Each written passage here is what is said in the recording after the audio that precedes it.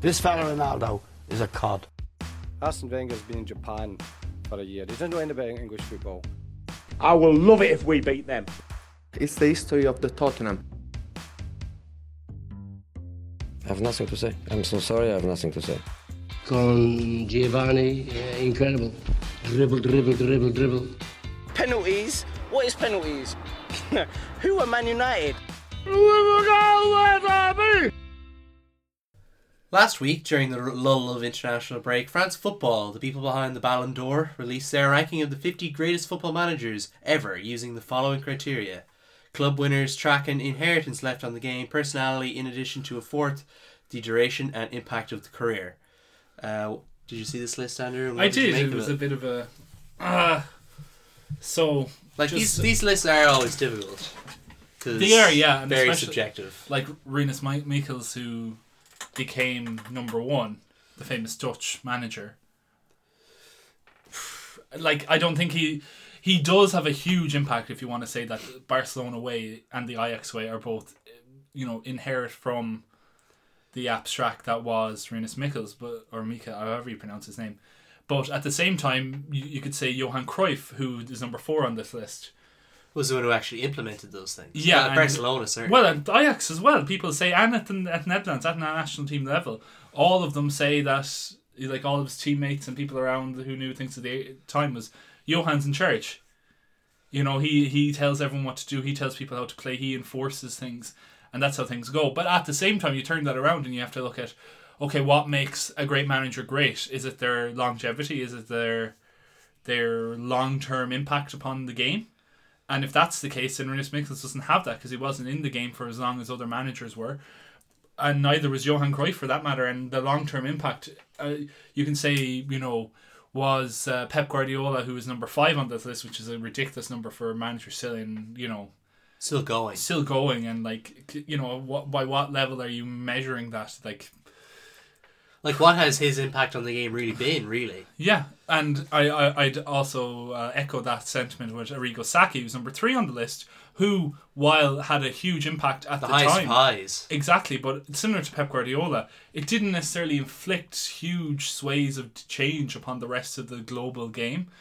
Because you weren't good enough. Teams weren't good enough to play the Arrigo Sacchi way. And it's like that with Barcelona, is teams aren't good enough. Like Blackpool in 2011 or 12. Yeah, 11, I think. Yeah, like that shows you, like a team trying to play the Barcelona 2008, 2009, 2010 way.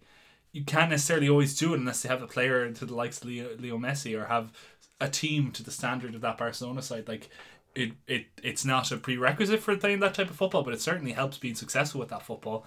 And I feel the same between Sacchi and Guardiola's. They both put forward different, completely contrasting styles of football, all based around, controlling the game and controlling possession, but neither really took hold throughout the many different layers of football. It's not like the Sacchi's way took hold in the 1990s. It didn't. It's like a couple of teams tried to do it, but even when Capello eventually took over from Sacchi, he started as he started following that way, but eventually just went back to the classic old school Italian style, playing counter-attacking, good football, but counter-attacking football, defensive football, shutting things down, and that wasn't the pure Sacchi way. And I imagine success with Pep Guardiola, if you look at people who necessarily followed him at Barcelona B and then later at Barcelona, Luis Enrique, did not play, tiki-taka or whatever you want, that Barcelona style of the late 2000s. He didn't play that, but yet were very successful, the same as Capello was in the 90s. Like, we always say that there's a lot of disciples of Bielsa. Or like even Bielsa's like number 48 on this list. Yeah, even like we say disciples of Klopp, but we don't really say disciple. Like they haven't been, like Wagner, I would say, is a disciple of Klopp. Yeah. Been say successful, but like with Pep Guardiola, you don't really say anyone's a disciple of Guardiola either. So like that's it's too early. Yeah, it's too early to judge that because he's 10 years out from his career beginnings as a top class manager. You have to wait 20 years for that. Like, you can say that no one who followed Alex Ferguson, who played for Alex Ferguson, who was influenced by Alex Ferguson, has been a major success. Steve McLaren being the biggest success, and he was a very good coach already before he went under Ferguson's wing, and he's the one with the most trophies, I believe, at this point, from someone who's come probably with a league title. Without the numbers in front of me, I just guess that he probably he is. Well, see Bruce's promotions, Mark Hughes has done all right.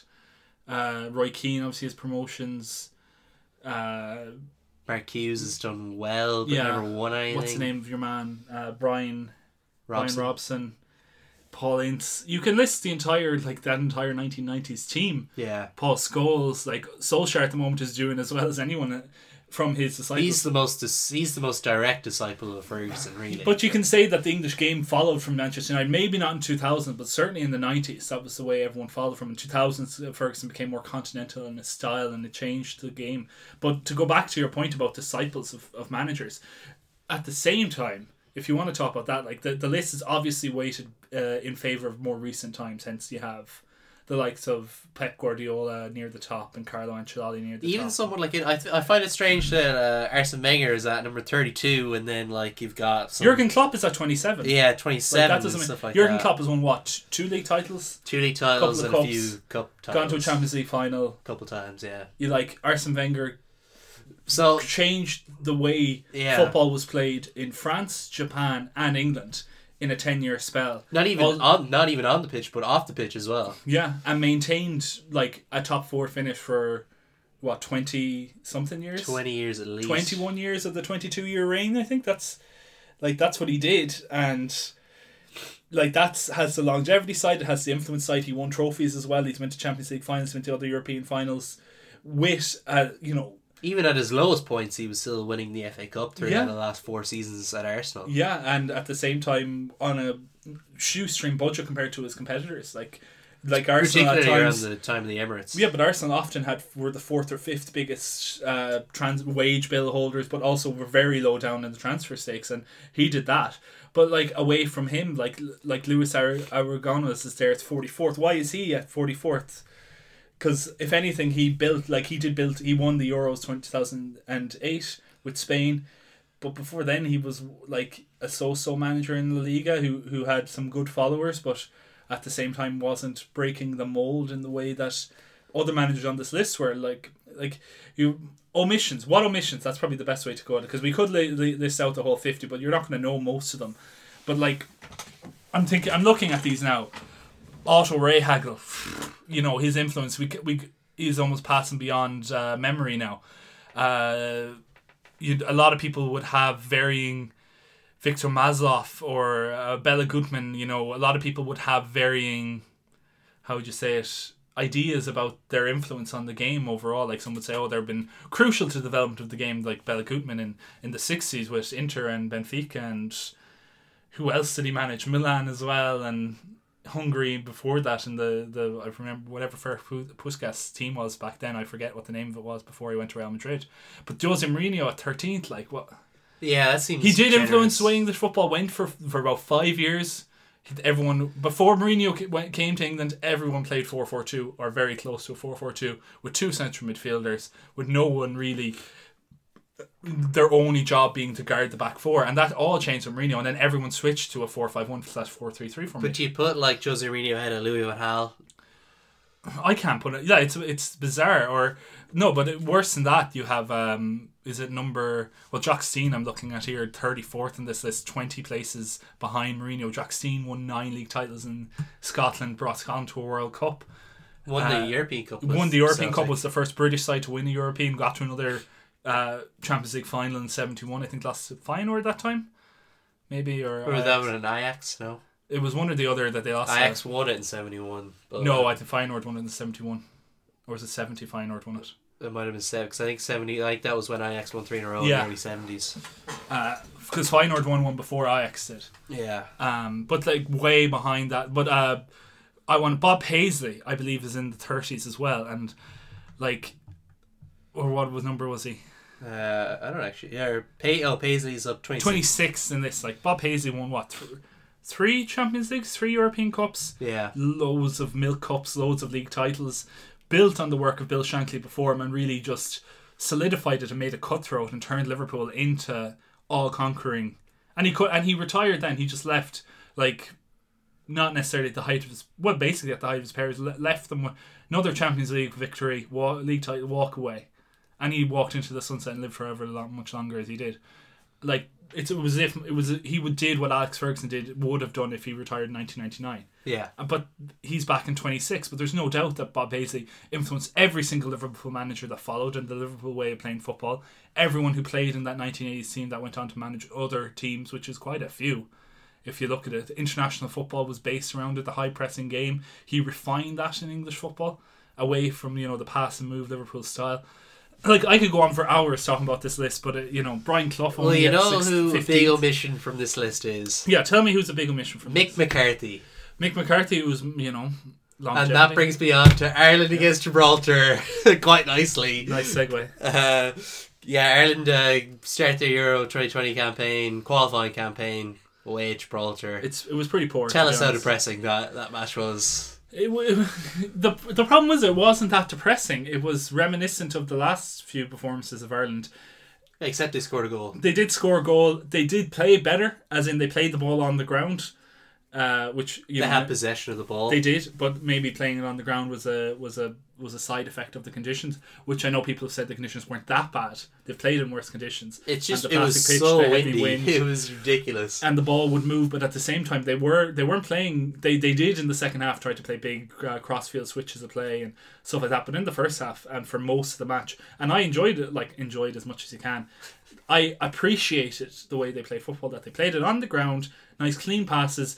Barely saw that many long balls early on in the match, and I was very pleased with that because. Going back for how long now? We're going back to Brian Kerr, probably. Yeah, probably, Honestly, are the last time Ireland really put the ball down and played football a bit. Yeah, I'd agree with that. And that's more than 10 years at this point before Stan. Because every time the classic ball was to give it back to John O'Shea and let John O'Shea launch it, or give it back to the keeper and let the keeper launch it long to nobody. Because Robbie Keane was their centre forward, who was tiny by his own admission. And he would try, or John Walters if he was out the right hand side, or insert Kevin Doyle / any Darryl Murphy, any big Shane tall. Long. Well, Shane Long's not that big either. Yeah, but he would would just launch it towards Shane Long in more recent years. Because at least he'd pace. Yeah, but that so at least there's evolution, there's method in the madness. I think it was very bad. I know Gibraltar have been playing better. Like they've won a few games. They have a better goal scoring record than Ireland last year, which is saying something. In fairness to Gibraltar, they did themselves. They proud. are better than the team that Ireland beat 7-0. Yeah, entirely better. Ago. And there was a bit of fortuity with some of the defending from Gibraltar at times when a couple of times an own goal. It was a fantastic save from the keeper, kept out an own goal. There was a couple of attempts from corners where they should have got through. It was a nice goal that Ireland eventually did score. Yeah, and in fairness, and for McGoldrick had a good game up front for Ireland. Yeah. Like he did set up the goal and everything like that, but he also had a chance for an easy tap in, and he went for a fancy back heel that was cleared off the line. And he had time to actually take a touch and tap it in, and that would have made it 1-0 in the first half. And things could have been different very comfortable from then on. Instead, it was comfortable, but it was poor. And as Mick McCarthy said, he hated every minute of that match. And they couldn't wait to get out of there. And I think, especially the last 20 minutes or so, really wound down. Last 20 minutes just ecstatic with a 1-0 defeat. Their goal difference helps their ranking for the next time around. Everything like that helps them with the Nations League and all that type of stuff as it comes around the next Euros in 4 years' time. And at their home ground, not to be humiliated, which they weren't. Absolutely played well, deserved their 1-0 defeat. Forced Darren Randolph into a fine save before Ireland eventually did score. They did. There was opportunities for them in the match, which was kind of appalling. Shane Duffy and Richard Keogh did not have a good game. Matt Doherty playing out the right wing did not have a good game, and that's you could kind of see they were getting each other's way. Seamus Coleman and Matt Doherty, I think they have to do something. Well, Mick said that it's not likely they'll do that again anytime soon. I'd be surprised if they both started on Tuesday. Well, what are you going to do then? Because in fairness, Seamus Coleman isn't playing that badly. He's playing in not a well performing Everton side at the moment. But he is our captain. He is our best player the last 10 years, probably. At least for the last 5 years. Since Robbie retired. Really. Yeah, well, easily the last 5 years, yeah. And he's not done anything wrong to lose his place in the team. And Matt Doherty is playing well, but you have to accommodate good players in your side that are playing well. And Mick has said that before. No one's going to get right in on the basis of their previous performances for the team. We won't have a situation where no one's playing for their club and they get in because they're playing for a Premier League side in nominal terms they'll get straight into the first team. There'll be none of that. That hence like the likes of McGoldrick played, the likes of Enda Stevens played. These are players who are playing well at their clubs. Darren Randolph obviously is playing well as well at Middlesbrough. They're all getting into their teams because they're playing well, and you have to figure something else out. Now, I'm fine with Mick playing 4-5-1. I think the passing football is good. The defensive cover gives Ireland is better than it was when we were kind of torn asunder when we were playing 4-4-2 and we were kind of really spread thin in the middle, and we try and like overlaps constantly on the wing and give the ball to McLean or give the ball out to Seamus Coleman on the right hand side, or whoever we play at the right hand side. I think it's a lot more controlled. We're still lacking that incision in the final third, which is why we didn't beat Gibraltar 3-0 at least, because there is nobody really, like, if you're relying on a right wing back / right back / right midfielder like Matt Doherty getting you goals, you're in a bit of trouble. Yeah, obviously it is a little concerning that our best position is 2 right backs, but it was good. Beggars can't be choosers. Yeah, but I thought that Mick was a bit of a breath of fresh air, or at least as much of a breath of fresh air as a manager who managed the side 16 years ago could be. Yeah. Because, like, as you mentioned in the interview, he said he hated every minute of it. Like, I feel good for Tony O'Donoghue, who doesn't have to put up with Martin O'Neill being Martin really O'Neill's aggressive. passive aggressiveness, yeah. I wouldn't even say passive aggressive, I'd just say aggressive. Full on aggressive. Yeah. Like, especially near the end of that relationship there, the two of them really just did not get on. No. And, like, just the fact that he's talking about players getting into the side because, well, you know, they're playing for the club, not because of what they've done in the past. Yeah. Like, that's, you know... He picked Jack Byrne, who plays for Shamrock Rovers at the moment. It feels like the Irish team is moving forward after what was a disastrous 2018. Really was. And we'll get a really good comparison between Martin O'Neill and Mick McCarthy, I think, on Tuesday when Ireland played Georgia at home. That'll be more of a challenging match because Georgia are a better side than Gibraltar. They've got better players. They put in a better performance on Saturday as well. Just, you know, it's like one of the last games of the World Cup qualifying under Martin O'Neill for 2018's World Cup was against Georgia away from home in Tbilisi. Yeah. And it was one of the worst performances I've seen Ireland have since probably the 2-1 win against San Marino under Steve Staunton. It was dreadful. It was. Well, there was pretty bad ones as well. Georgia had like twice as many passes completed. They had twice as much possession. And Ireland aren't that bad. Like, these players are not that bad. They've all grown up in a modern era where you don't have to, when everyone wasn't watching teams play long balls, get in the mix or get in there, big, tall, big, strong players. We have good technical passers of the ball. We have Conor Hourihan. We have Jeff Hendrick, Robbie Brady. Exactly. Players that can actually get the ball down and play it up front. Like, McGoldrick isn't an old-fashioned... he's not Clinton Morrison, he's not Daryl Murphy, he's not that player just lob the ball at his head and hope that he brings it down and does something with it. He is someone who likes to get the ball at his feet and do something with it. Yeah, like we kind of saw that with the goal that he set up as well. The long ball hit over him instead of at him. Yeah, and he showed a bit of pace. Like, I don't think the Georgia defence are going to give him as much space or give him that much time to run at them as he got against Gibraltar, because they'll just be that much better and that much fitter, because I don't see him as a speed merchant that much, David McGoldrick. But he did set up that goal, and fair play to him, and fair play to Jeff Hendrick for doing what they said he would do before the match, which was get in the box and score goals.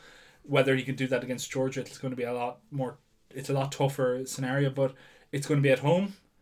There'll be a crowd behind them. The conditions won't be as bad as well. They'll be, it's fairly tepid at the moment outside. Although I think there's talk of there being tennis ball protests in the crowd from just throwing a bunch of tennis balls onto the pitch or whatever. We'll see. They won't really. I don't think it'll faze many of the players that much.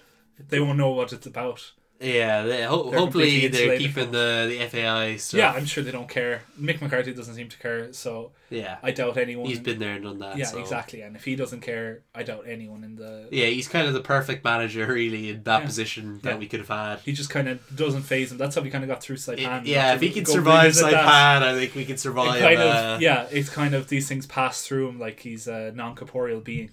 And the big Euros qualifier that doesn't affect Ireland that I think happened was the Germany-Netherlands match. It was on in the Netherlands. I feel bad for Ronald Koeman. Yeah, because they went 2-0 down. Filmed and then broadcast during the match of how he's going to switch wingers, and it did work out in the end. They switched to a back three as well. Yeah. Like they did well. Like that tactic worked because they were 2-0 down and came back to make it 2-2, and then Who's they got the late winner? Schultz from Marco Reus cross, similar to Jeff Hendrick goal.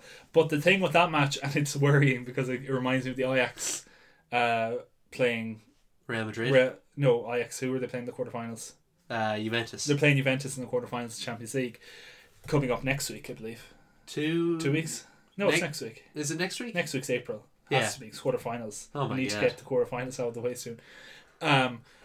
So Ajax are playing Juventus in that, and it's very worrying for Ajax, I think, because they are supporting that Dutch side of the pitch, like they are supplying players for that defence, and they just looked tired and they looked out of it, and it was late on in the match, and I can fear that the match will be tight against Juventus both legs, and they could just get tired, and this is how they lost the goal against Real Madrid, both home and away. Late on, or the consolation goals that turned out at the Bernabeu, but also late on the winning goal in the Amsterdam Arena. But do you think came from like kind of defenders slow to get back, not covering, not marking well because they're tired, and I think Germany capitalised on that, not out of any design. I don't think Jogi Löw is yet safe he is safe because he's won the World Cup, and Germany aren't quick to make rash decisions, but he still hasn't shown that he's caused a revolution in that Germany side. Yeah, I think he's gone until Euro 2020. If Euro 2020 is a disaster, he's gone, I'd say. But in fairness, Netherlands as well, they've done like coming back from the World Cup qualifiers where they were, and the Euros previously. Yeah, like they failed to qualify for the easiest Euros possible. Yeah, in and they were 2016. poor, and they were poor again in the World Cup qualifiers. They dropped down the rankings as a result. Got a hard draw as a result of that as well, being in with Germany again. Like they've done very well. So they did not. There's very few teams in world football who can go toe to toe to Germany for 90 minutes, and then home or away, and the Netherlands did it last, like whenever that was again, over the weekend and Sunday, and they covered themselves in pride really, and like they're not like, I would, even if Germany were really going through that bad transitional phase, I still wouldn't really expect them not to top out this group. Yeah, and like the results between the two teams rather doesn't really matter too much, because you would think that both teams will qualify. Yeah, barring Northern Ireland upset of some kind. Yeah, poor Northern Ireland. Because I don't think they're guaranteed to play off in the way that Scotland are, who can survive a 3-0 defeat away at Kazakhstan. Scotland, like new president boost for Kazakhstan, and they're like that's the biggest result I think in Kazakh football history. I can't think of a bigger result. I can't think of any. It's like, even if they've won matches of equal importance, winning by that margin, and they were going for fourth as well. Like, yeah, and putting like that Scotland side. Scotland's meant to be moving in the right direction again. It just seems like they've got good players. They got Andy Robertson at Liverpool. Yeah, and he plays well for Scotland. It's not like he doesn't show up for Scotland. They've got players in the Celtic team who are doing really well under Brendan Rodgers. They've got strong pros. They have a multitude of talent in the back. In goalkeeper, they've backups for them. They have goal scorers, which is something like, say, Ireland doesn't have. They have like proven goal scorers at different levels, granted. But they have multiple players available that should be doing them a job at international level. But then, like, the appointment of Alex McLeish just seemed like an old-fashioned kind of... Not even like it seemed worse than a Mick McCarthy appointment, because at least with Mick McCarthy, he's been doing well at clubs, even though like everyone hated him. He's shown an evolution of style in his, like, Alex McLeish, another Alex Ferguson protege from his time at Aberdeen. Oh, yeah. That's... shows you again the kind of the style of football that came out of Alex Ferguson's loins. That wasn't that great in compared to like Mick McCarthy, who has shown he is able to evolve through the time, because he's been managing for 30 years almost at this stage. But like with Mick McCarthy, he obviously had Ipswich before he did Ireland, and everyone hated him at Ipswich, but he was still doing well there. Results on a shoestring budget. He was doing what Max Allegri's doing in Juventus on a much smaller scale. Very comparable. Rejuvenating the whole squad every summer. Massive. Like, you remember, was it Crystal Palace when they first came into the Premier League, and they had like 9? They had a 9 in, 9 out, 9 new signings and 9 departures when they got promoted to the Premier League first, with Holloway, Ian Holloway is their manager, and they just couldn't cope. People were saying that like for months and months until they eventually settled themselves and got, was it Amparadew came in and saved them? Pulis saved them. Pulis saved them originally, and like that was like said, oh, this is the reason. It's not really Holloway's fault. It's because they had 9 in and 9 out, and it's crazy, and you can't expect a manager to work on it. That was what Mick McCarthy was working on every summer. on a shoestring budget, all loans, all frees, cutting the cloth every year, and was still doing like all right finishes, getting near the playoffs. So they got into the playoffs, once, if not twice, and now look at them. They're rock bottom in the championship. They're pretty much consigned to relegation at this point. And the club's in free fall, really. Yeah. Like, it's been a disastrous season for them. He did the same stuff at Sunderland. He worked miracles at Sunderland when they came from very low points and they got relegated, and then he brought them back up, got relegated again, brought them back up. He did the same at Wolves multiple times, kept them in the league. Whereas with Alex McLeish, like, he did well back in the mid-2000s, late 2000s with Birmingham. Birmingham won the League Cup, beat Arsenal, Obafemi Martins. Yeah, did well with Birmingham, but then got relegated. Did he go to Aston Villa after that? Did he not get relegated when he won the League Cup that year? Yeah, he got relegated when they won the League Cup, but then I think he ended up at Birmingham or something. He's at Birmingham. Aston Villa. He did end up at Aston Villa. Did terribly with Aston Villa. Didn't get relegated, but just about didn't get relegated with Aston Villa. Did terrible with a few other championship clubs. Was mid-table championship at best, really. Like, he's been on a downward spiral since winning the League Cup, really. Yeah. Which was definitely the peak of his career. Yeah, and very fortunate victory in that. Whereas, so that just means with Scotland, like, they just it feels like they should have made a more progressive appointment than just like even David Moyes. They've tried this, but David Moyes probably would have been a better. Like, he did a good job at West Ham, surely enough to warrant the national team job. Yeah, I don't know, is there politics going on there or something to keep him away from the job? But with like, they tried this a few years. Remember they had the Hearts Motherwell manager, what was his name? Stephen. You remember he went away and he lost, and it was like he was trying to keep it. Remember he played a match with no strikers against like. Oh yeah, I remember Lithuania him now. That or was or Macedonia. I can't remember his name now. I do remember this, but he ruined his career by doing that. Yeah, I can't remember. But like, that was the supposed move to more progressive football. It didn't work out. The successor, Gordon Strachan, didn't really work out. There seem to be a lot of like samey managers they appoint who are old Scottish pros who think today's kids don't know how to play football. Gordon Strachan. Yeah, Gordon Strachan, Walter Smith. I'm like Ali McCoist could have been in the run for this. He was another manager who was overlooked. Alex McLeish was also a guy who also walked out on the job the last time he had the Scotland job to take up club management again. Like, that kind of shows you the type of person he is. He doesn't rate the job. I was surprised that they didn't go for Michael O'Neill, because like, he lives in Scotland. Yeah. He's done a very good job in Northern Ireland. It felt like after they failed to qualify for the World Cup that he was kind of done with the project. Absolutely would have been a more progressive appointment, but again, it seems to go back to politics, and they have to hire from the small group of old Scottish pros that have won trophies with Rangers. Like, have Scotland ever appointed a non-Scottish manager? I can't remember. Yeah, Bertie Vogts was manager for years in the early 2000s. The German World Cup winner, and he won the Euros in '96 with Germany. That just seems so bizarre, really, considering what they've done since. Yeah, it kind of left a sour taste in their mouth, and they want to return to the old style, of football. Like, you'd think even Martin O'Neill would have been a better appointment, although he would have probably been of the same ilk as Alex McLeish in this, and maybe they wouldn't have done much better. But yeah, Scotland are not an enjoyable watch at the moment. I knew he would. He can't take it, can he? He can't take it. He just can't take it, because we've out-tacticked him, we've outwitted him.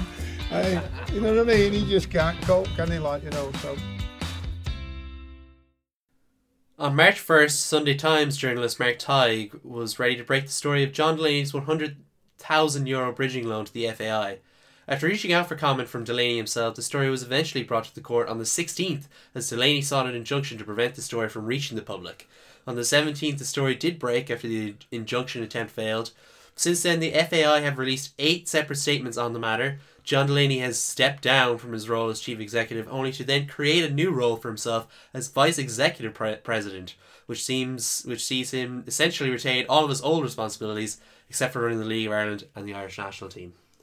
What on earth is going on at the FAI? It's like, there's been rumours circulating for years, and they're allegedly, and you couldn't talk about this, you couldn't talk about that, but everyone knew there was something afoot at the FAI, and and this isn't even John Delaney's time. This is going back decades. This is going back to when Owen Hand was manager, and he was trying to talk about it. And Liam Brady often talks about it in the past, where they go for long away trips to Eastern Europe for qualifying, and all the players would be back at the back of this dodgy plane, while all the FAI executives would be in the front in first class, And they, like Saipan, nearly say mentioned the footballs or the rock hard concrete training ground they were expected to play on. Meanwhile, the FAI were in swanky hotels enjoying the FIFA hospitality.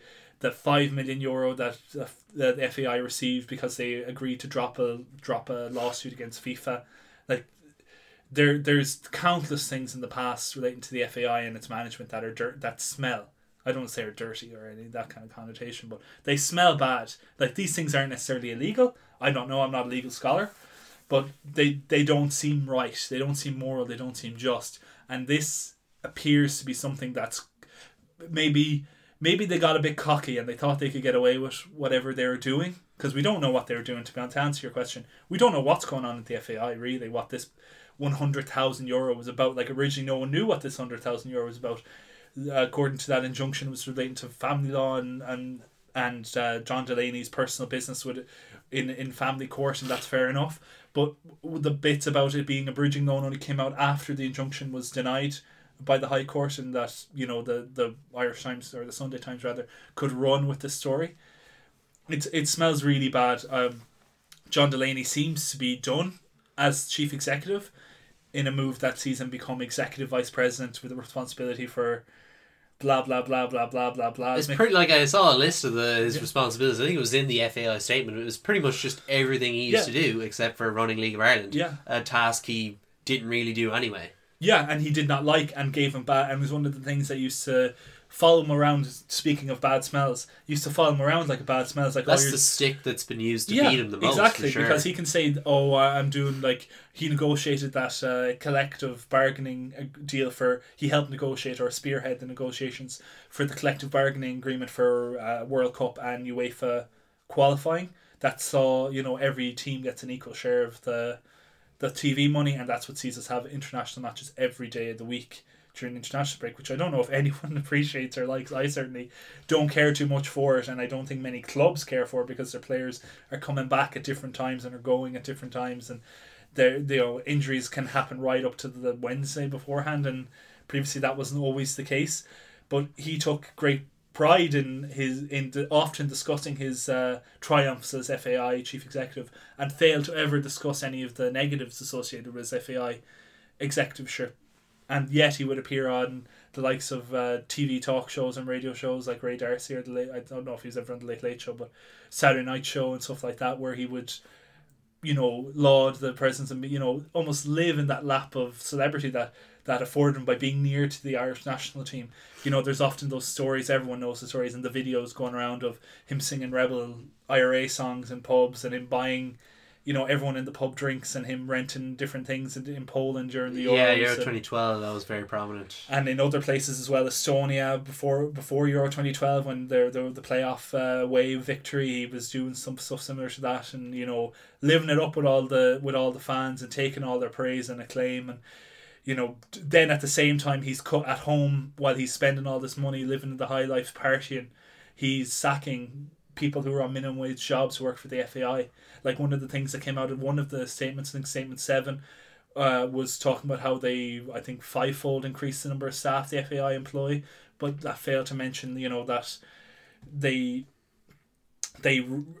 when times got bad during the financial crisis, they would remove people from jobs that they've been in for decades, even part-time jobs, and getting rid of them and eliminating them from the payroll. Meanwhile, he was taking in a salary in excess of €300,000 plus expenses, which are being revealed by the Sunday Times, as well as including his rent, which for a public sector, people are saying, "Oh, this is this is standard practice for CEOs," and yeah, it is when you're in the private sector, when you're regulated and governed by your shareholders and by your board of directors.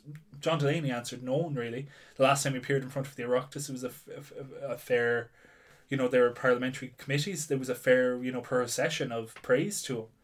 Yeah, and there's one of those meetings coming up in April, and this very much feels like a way for him to sidestep that meeting, where he would be in front of. Well, he has confirmed in Statement 8, they did confirm that he would appear in front of the Oireachtas, but whether and.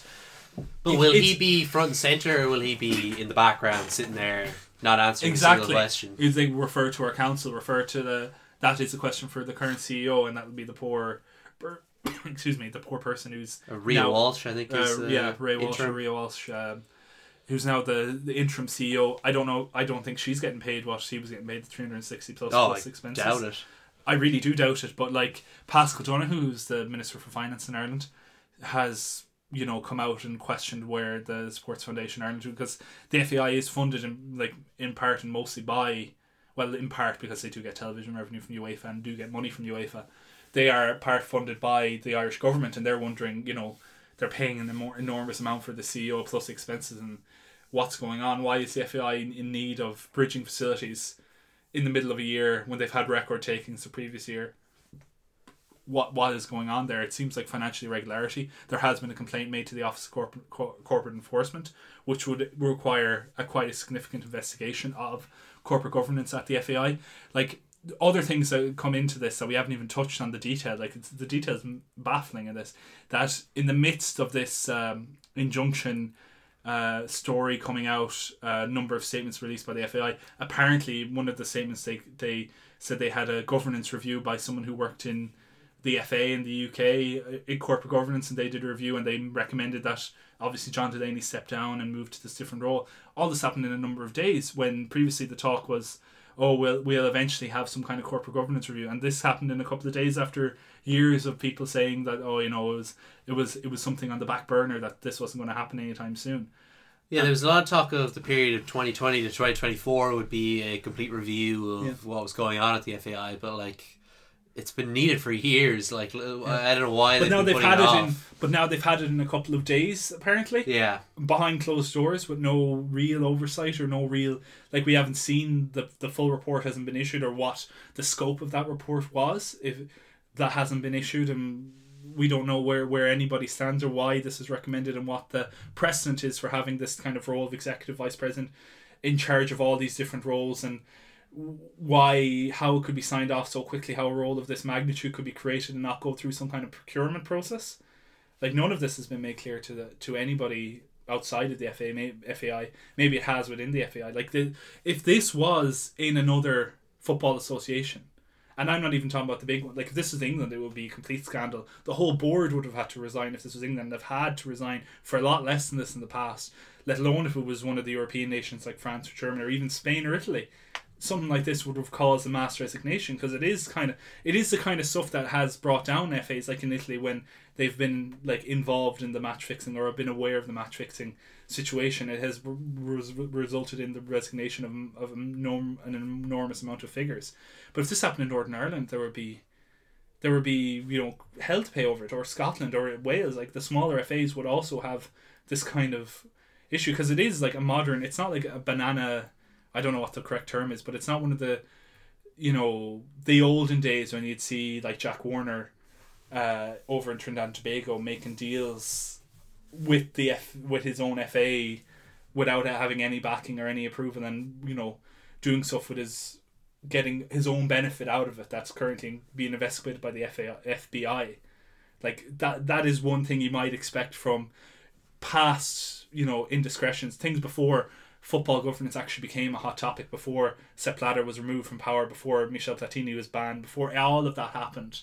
You could maybe get away with it, but this is going up to modern times, right up to now, up to this week, that this whole organisation is trying to push this stuff under the carpet, ignore it, hope by resigning or moving roles and cooking up a new role that you can kind of push attention off for long enough to just keep on going, doing what you're doing in the past. But do you think a lot of the kind of reason why this isn't as big as it probably should be? This is still back page news. It's not front page news. Really. Well, it was front page news on Sunday. All the papers. But just the fact that John Delaney stepped down, a week ago when the news initially broke, it was still back page news. True. Do you think that is to do with the fact that just the national team, the actual team itself, just doesn't really get that much attention in the press, and when it does, it's usually negative? Yeah, well, that's a curse of a team that's not doing particularly well.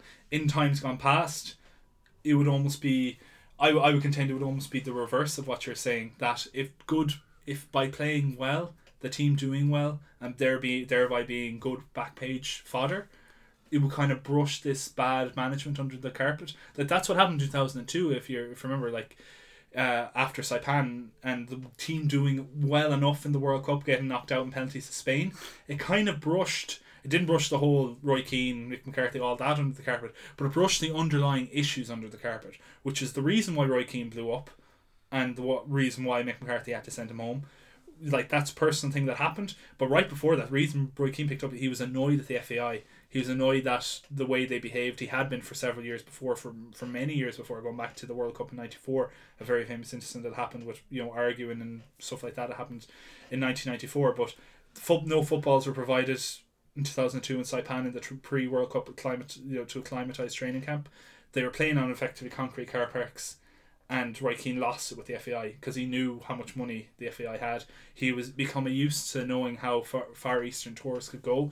He knew that Japan and South Korea had better facilities available than what the FAI had procured for them, and they knew they were doing it on the cheap and probably, as we said, feathering their own nests with the money that should have been put aside to help the team do the best for everyone back in Ireland. And that's what annoyed him, and that's the kind of behaviour that's rampant, or appears to be allegedly rampant, in the FAI. But is this now, with this whole thing with John Delaney breaking, is this a chance for the FAI to do something different, to fix things? Or is this just John Delaney going to continue and they're going to bring in some yes man to take over the chief executive role who will maybe do something with the League of Ireland but not much else? I don't see a world where this doesn't continue in some form or another, because that is kind of the organisation as a whole. I don't want to say it's rotten, because there's very good people in the FAI. Like, and John Delaney's probably a fine fellow, and he probably just is acting as a completely rational human being. And if you were maybe you wouldn't if you were in his position, but maybe you would.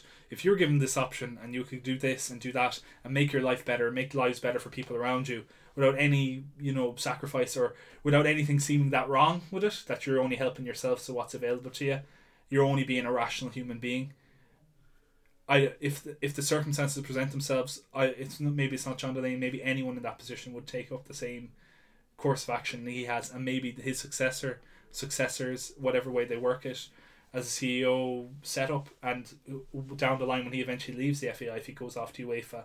Because that's another thing in this, that he, by keeping this high up role in the FAI, he's managed to secure his continued position as UEFA executive officer, which also denotes another €6-figure salary, and keeps him a lot more powerful in the whole European football administration affairs, and in prime position to move on to the similar position in FIFA in years to come.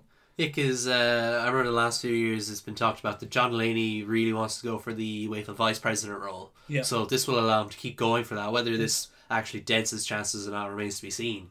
But I don't think it will, because it probably won't be looked upon much by people outside of Ireland. Yeah, there is a lot. It hasn't gained traction outside of Ireland, even though it is an international lull. That there isn't that much news, like actual hard-hitting football news out there this week, as listeners might be aware.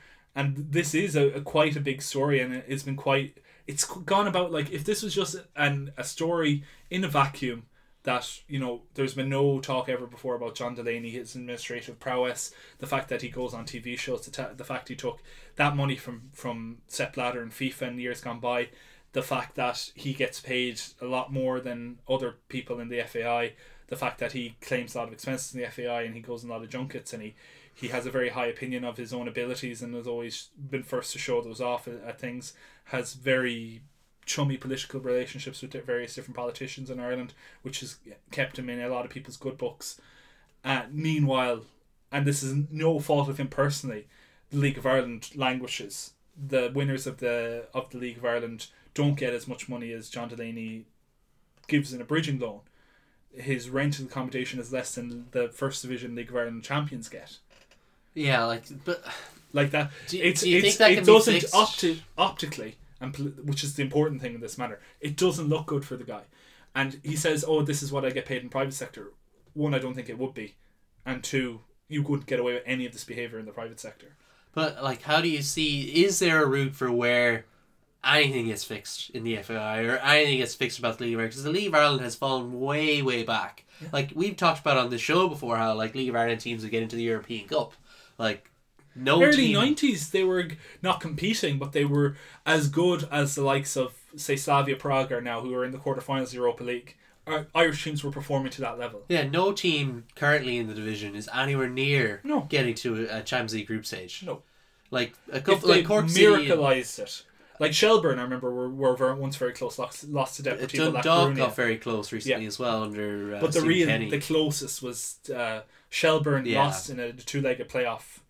The match before the group stages to that could have changed Irish football. They lost, and then all financial mismanagement, the League of Ireland, and all the teams kind of almost. I don't think there's any team that was untouched by that financial mismanagement that happened, including Shelburne basically going out of existence. Along with a lot of other League of Ireland clubs. And that's been another huge fault that people have said of Delaney's time as CEO. It's like a lot of clubs have hit financial ruin. Like what club was it that like basically went out of existence? Loads. Down. Go United did. Go United did for a while, obviously, but like there was one that like. One of the bigger clubs, I think it was Shelburne did. Yeah. Very few. But did Cork City have issues as well? Yeah. Limerick. They've all Limerick. Limerick have, Waterford have, like teams that have had football teams long traditions of football teams at club level, have all fallen on harsh times in the last 10 years. Now, in fairness, the FAI only came in as a full on. They're taking over administration of the league about 10 years ago. But then whenever that was the hope when they came in, maybe they'll sort everything out. And that has become a stick to beat John Delaney and the FAI administration with, because they haven't sorted it out. Like, sure, they've invested more money in pitches around the country, and that's everyone appreciated of that. No one doubts the goodwill that's gone along with that. But the league itself, they've done very little to kind of incentive. Like, they moved to a summer league. I don't know if that experiment's working or not. Maybe it is, to try and, but you're competing with the GAA then, which is very powerful in Ireland. In terms of like mind share in the summer months, it's hard to compete with that. The contract arrangements the clubs have, they're all still their own autonomous units. Maybe that doesn't work anymore. Maybe they need some central contracting. Because that has actually cost clubs a lot of money over the years. Like a lot of players that end up going from League of Ireland to England go very cheaply because they're either out of contract or about to be out of contract. And the club will say, and very cheaply for an English club or a club in Scotland is an enormous amount of money. We're talking about like we were saying, 30 grand for the team that would win the first division in Ireland, the second tier of Irish football. Like, imagine this is the day and age where 30,000 is an academy player's wages. Yeah, like in a month. Look at Seamus Coleman when he was at Sligo Rovers. Like, he went off to Everton, one of the biggest clubs in England. Funded the training ground. Funded for what, a $250,000? I don't think it was that. I don't think it was even that much. But that's one of the few transfers that was very lucrative for an Irish side, and that like every team, every pundit you get talking about Everton over the last 10 years will tell you how much of a bargain that was for Everton. Yeah, and there's other clubs that do it, but like maybe by having essentially contracted players, you might have a bit better.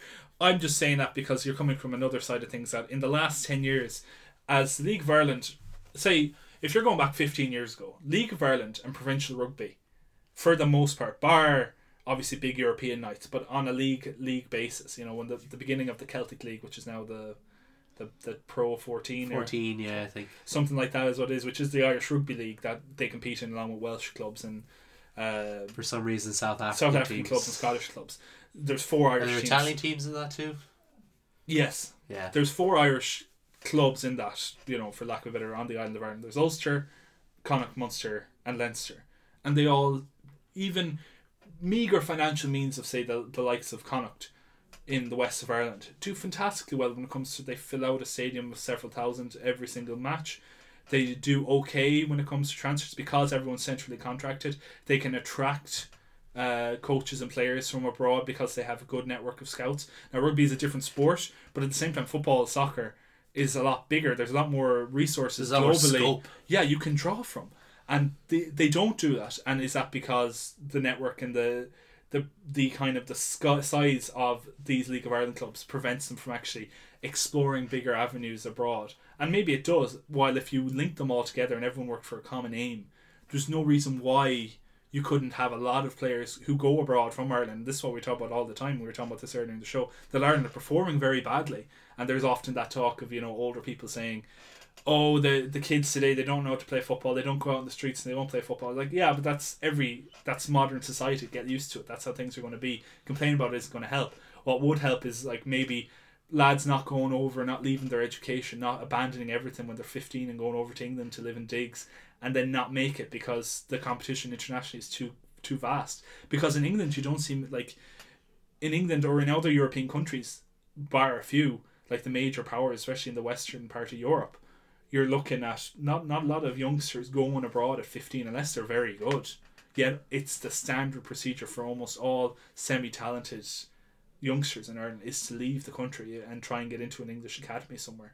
And maybe by having everything centrally linked, centrally controlled, having the resources in place to keep people at home, to attract people at home, to have a league that can show that they can progress onto bigger and better things that they could. I'm not saying like the League of Ireland that's ever going to produce teams that are going to regularly get into the Champions League, but sides that can at least do something in, you know, the pre-Europa League qualifying rounds and not be a, oh my god, Sligo Rovers have got into the Europa League. This is an amazing thing. When Dundalk got there a few years ago, they like that was a huge thing. I'm like, oh my god, they're playing against like AZ Alkmaar and they're going up to Spurs, Russia. Yeah. Like that was a huge deal. It they was made a load of money off that relative to what they earned in League of Ireland. And it's kept them going as a power in League of Ireland because they are losing all of their good players whenever something like that happens. But maybe they don't, and maybe players see a bit of a future in Irish football for at least an interim period of their careers and, you know, make something of themselves in locally, because that's what happens in rugby. Like, not everyone who plays rugby for Connacht, Leinster, Ulster or Munster becomes a millionaire and lives their life off playing rugby. A lot of them just play in a short space of time and then go on and do something else with their lives, and maybe that can become something for soccer as well in the country. And I think it'd be great. I think there's scope, as we said earlier, there's scope for fans to go see these matches, but at the moment the quality is poor, the facilities are poor, the competition is poor. No one wants to see that, even if it's on in the summer, even if it's not. Because I remember when I was a child going to see the League of Ireland matches, and it was depressing on a cold, frosty night on a Friday night, trying to go see a terrible team play terrible football. It wasn't the most enticing thing in the world, even if you love football. And that's why numbers have dwindled, despite a population going up, despite a soccer's popularity being perpetual. Like the number of people going abroad. Like the Aviva sells out most matches. But the number of people going to England every week has stayed for relatively constant. Going to see Premier League matches has stayed for relatively constant. When they played pre-season friendlies here the last 2 years in Ireland, when Arsenal, when Chelsea, when Liverpool have played matches in Ireland, they've huge popularity, huge numbers of people have travelled to see them. Now, if you could even recreate 10% of that for League of Ireland, it would be immense, and that could be enough to bring enough players here to play good football, to progress the Irish style back to more of what people say it used to be, when it used to be about passing, it used to be about high pressing game, it used to be more akin to like the good quality football rather than long ball merchants, as we became known as, the British Isles style of play football. Like, maybe we can develop that more and be something more we can be proud of, the way that, say, the likes of rugby has been proud of in the last 10-15 years. That's not outside the realms of possibility with this. But all of that being said, I don't see anyone in the current setup of Irish football doing that. Yeah, like it seems like I saw Niall Quinn was linked to the role from The Independent, but like I'm nothing against Niall Quinn. I really like good politician. Quinn. Yeah, very good. Like, did a very good job. Sunderland as chairman there about 10 years ago, up until very recently. Then as well, has been mooted multiple times to be chairman of Man City at some point. In the future, and I wouldn't be surprised if that happens. But when it comes to actually fixing the League of Ireland, which I think is a very pressing issue with Irish football, it's not something that I would think Niall Quinn would be the most adept at doing. It's something that I would think Brian Kerr, who did so well with the underage squads back in the day, and even did quite well with the national side, even if he didn't quite qualify for the Euros. In comparative terms. Yeah, like he got the team playing quite well. Like, played good football, earlier. We're on the brink of qualifying, and we're very unfortunate in difficult groups as well. Yeah, like with Thierry Henry, Zinedine Zidane, Claude Makélélé all coming back out of international retirement, saving France. You know, that is the difference at the time. Like, now we'd be to play the style of football he played, to bring through the players he brought through, to do things differently in a way that was unexpected, to bring back Roy Keane as it was at the time. He, you know, integrated all the underage teams together and had a set style of playing football. Maybe it wasn't cut out for, you know, the complexity and extravagance of international football at the time from the top teams. But now I don't see how his methods wouldn't have worked, and we'd be absolutely chuffed to have him. Yeah, I think him as CEO, or at least in a role to fit leave Ireland, I think, is what we need. Well, as was it, Damien Duff has often said, he is shocked and appalled that Brian Kerr is not involved somewhere in the FAI. His breadth of knowledge of Irish football, past and present, is amazing. He knows so much about Irish football, League of Ireland football. Whatever you think of the guy, he knows stuff about Irish football that most of us could never even dream of knowing. And him and people that would be like him would be ideal for bringing kind of Irish football into a new age. But this is all fanciful talk, because 8 statements into this FAI kind of scandal, for lack of a better phrase. 9 times the charm. Like, I don't like John Delaney, for all we know, could be there for years to come, and he could be back in his normal role as CEO or effective CEO or whatever he wants to call himself, making decisions in the FAI, keeping everything ticking over. It suits him just fine. It suits the people around him just fine, which is the more important thing, because no one in the FAI is voting to change anything. They're happy with the way things are, and if they're happy with the way things are, nothing's going to change, despite anyone being unhappy about this or that, because the only people who actually, would show dissent are afraid of doing it. And I've heard this before, that say local clubs, local community, regional development soccer, like federations, I can't think of the word for it, but when a group of clubs come together from Galway, or a group of clubs come together from the southeast, or all of them come together, they go to the big AGMs for the FAI, and they can voice dissent and concern about the management of the FAI, but then we'll see next time, will they get much funding from the FAI? Yeah, that's a good point, yeah. So they don't, and then they keep on ticking on because they have to keep operations ticking over. And maybe they're worried that they might lose one of their jobs next time there's a cull of layoffs.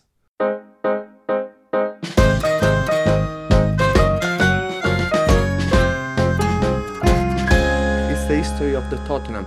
We believe in the history. The international break for the season finally over. No more international football now to the end of the season.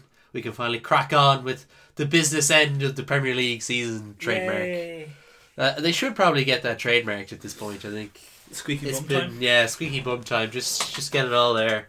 We've got one pretty big match for the return of the Premier League, for the title race and the top 4 race, as Liverpool host Tottenham at Anfield on Sunday this week. How do you think that one's going to go? Oh, it's Liverpool victory all over. Spurs have flattered to deceive, as we've said many times already this season. Their form has been terrible. But now they're starting to actually show up in matches. I think they're chuffed to be, as the word of the day is chuffed, they're chuffed to be in the quarterfinals of the Champions League with a realistic, relatively realistic prospect to go through. Like, they probably fancy themselves more in a 2-legged tie against Man City than necessarily doing a 2-legged tie against Barcelona. So they have that to look forward to, and this is just going to be an away match in Liverpool, where they do not have a great record, where they were not played, they were kind of, outplayed the words earlier in the season. Oh yeah, they were outplayed. Yeah, outplayed. It was 4-1, I think, was it? Yeah, and they were poor in that 4-1 as well. I remember, like last season, it wasn't even close. I remember they won last season, but I remember that was very much whatchamacallit, a kind of Simon Mignolet, Dejan Lovren show. I remember Dejan Lovren got... I remember that. Dejan Lovren was subbed off for 20 minutes. Yeah, and that was one of Mignolet's last matches. And then the reverse fixture, as in this one that we are going to see on Sunday, was an absolutely weird match where Liverpool seemed to be in control at 1-0 up for quite some time, and then Victor Wanyama scored this absolutely incredible shot from 40 yards out or whatever it was to make it 1-1, and then Harry Kane won a really controversial penalty to make it 2-1. This Salah scored an absolutely incredible goal, or maybe it was the penalty to make it 2-2. I can't remember. It would have finished 2-2 anyway. Sparked a really weird rivalry between fans for a couple of weeks, and it just was generally annoying. But I don't see a return of that kind of... Yeah, that was a weird match. Like, that's not the kind of match you can repeat. No. Now, saying that, this is a post-international matchup, so Tottenham have had a bit of rest for the most part. Yeah, and Liverpool have had a lot of players travelling a lot of different directions. Kazakhstan for Andy Robertson and poor Andy Robertson. Yeah, to lose, but they do have an international squad that does do a fair bit of travelling, so they will be back late on this week. For the players left, there will be obviously they would have had rest and a good few training sessions, so maybe Jurgen Klopp will use some of those players more in this match, but I can see this being a Liverpool victory, and not necessarily that comfortable because of, say, the circumstances surrounding the international matches and players travelling a long distance and maybe being a bit tired. But the same thing counts for Tottenham as well, in some part. So I still think Liverpool should win this on form and on quality. And with the rest of the matches, do you see any kind of upsets there? Like Man United, Watford, Chelsea, Cardiff, Arsenal, Newcastle? No, because they all seem to have, like, Arsenal, as long as it's at home, they will win. That's I feel like Newcastle have always been kind of an easy opposition for Arsenal at home. Watford going away to Man United, it won't be as comfortable as, say, other matches Watford have had against Manchester United when they've been a lot more competitive. I think a lot of Man United players will be raring to go at this. Yeah, a lot of players did not play at international break, and even then, like Paul Pogba did play, but played very well in a way that carried on he his needed. Form. Yeah. From earlier. Congrats to Victor Lindelof, who's become a father this week, actually. Nice. I saw that earlier. Nice for Victor Lindelof. Yeah, because he didn't play for Sweden. And Man City Fulham has to be 4 or 5-0. Yeah, Fulham are on the brink at this point. I don't know what their plan is between now and the summer, but I would imagine planning for next season in the Championship will be top of their agenda. Well, there was talk of Jean-Michel Seri has already said that he's gone.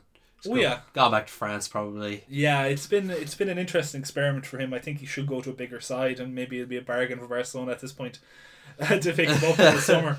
But yeah, I see a lot of those players leaving, and maybe another rebuilding job at Fulham. It's a strange one because Fulham has generally been a decently run side, surprisingly, considering Mohamed Al Fayed was the owner for so long, but the new owner who owns whatchamacallit in the Minnesota. No, he owns the Carolina Panthers. Is it the Oh yeah, it is the Panthers. Yeah. Yeah. Shahid Khan, I think. Is his name. Like he has been clever. He did tried to buy Wembley. Yeah. Well, that's a fair enough. Like business. Yeah, well, that's the kind of money he's got. Like. Yeah. But with him, you'd think they managed themselves well in the Championship. They didn't panic when they didn't eventually immediately get re-promoted. They consolidated. They made good signings. They built up youth players. They did, yeah, and they held on to some of their youth products, which was an achievement at the time.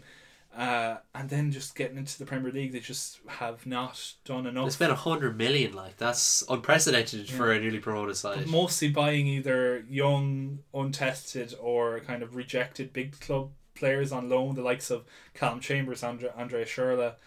Jean-Michel Seri, as you said, even like Ryan Babel there in January when they really didn't need an attacker, like they needed defensive options. I think it was just a case of it was the only thing they could get, and it feels very scattergun in their approach. Yeah, getting Ranieri and then him kind of turning things around and then it just falling back through the ground reminds you that maybe there's something else afoot at this club, because he did turn things around very, like when you see things like what was his name, Kamara. Yeah, Kamara. Yeah. Missing the penalty, taking the ball off Mitrovic and missing the penalty, and then getting dropped, and having when the players and then getting into a fight with Mitrovic off field as well. When doing the players, yoga. It's self-destruct. Yeah, doing yoga. It's self-destruction in that club at the moment, and like nothing gets you in a fight mood like doing a bit of yoga. Yeah, with Mitrovic, but like they just don't have it. They don't have whatever. Like they're a nice club and everyone, but that's the problem. Everyone likes going to Fulham. Everyone likes going to Craven Cottage. Yeah, Craven Cottage is that nice stadium everyone wants to go to, and then you can get a good win there and everything like that. So yeah, poor Fulham. They're going down. Yeah, them and Huddersfield. Yeah, and Cardiff. Would you say? See, Cardiff are still close enough that they could turn things around. So are Fulham. No, Fulham are like a couple of points ahead of Huddersfield. Yeah, but they're closer than Huddersfield. That's my real point. Huddersfield are gone. Yeah, we don't even think about Huddersfield and poor Huddersfield. Yeah, poor Huddersfield. Like they're making plans for the future. They've got that manager in. Yeah, and Seaward. Yeah, he was doing a good job for all. He's got a couple of wins already. Yeah, we'll see how they do. I think he's planned for next year, and I think he took that job knowing full well that it would be likely a Championship job. So hopefully with the return of the Premier League and the other European leagues, we'll see a few goals as we prepare for the Champions League coming back soon after. I'm looking forward to the quarterfinals, even though we're just gone from international football straight to the Champions League. Yeah, Champions League is what it's all about, really. But hopefully, Liverpool Tottenham's a big match. Hopefully, it lives up to expectations. 2-2 last year was still exciting. With Tottenham, an interesting just before we leave it. With Tottenham this weekend, if they do lose, like, where does that leave their top four ambitions? Well, they could end up below Arsenal. Yeah, Man United could get right up on top of them. I think Man United would be level on points with them then if both teams won. And who knows the goal difference at that point? Yeah, especially if Liverpool do actually. Like if Liverpool Well, I don't really... think they'll do that, but yeah, it could. It's within the realm of possibility. Like Tottenham will probably go out and win 5-0 now because we've said it. Yeah. Well, like it is still a huge performance is needed for Liverpool because they've fallen behind City now in the title race. Like if they go out and actually smash Tottenham 3 or 4-0, like that's a statement right there. That, you know, they want this title. Yeah, it is. I don't believe they'll do that. I don't believe they won. I think they won. No, I can see it being cagey. Yeah.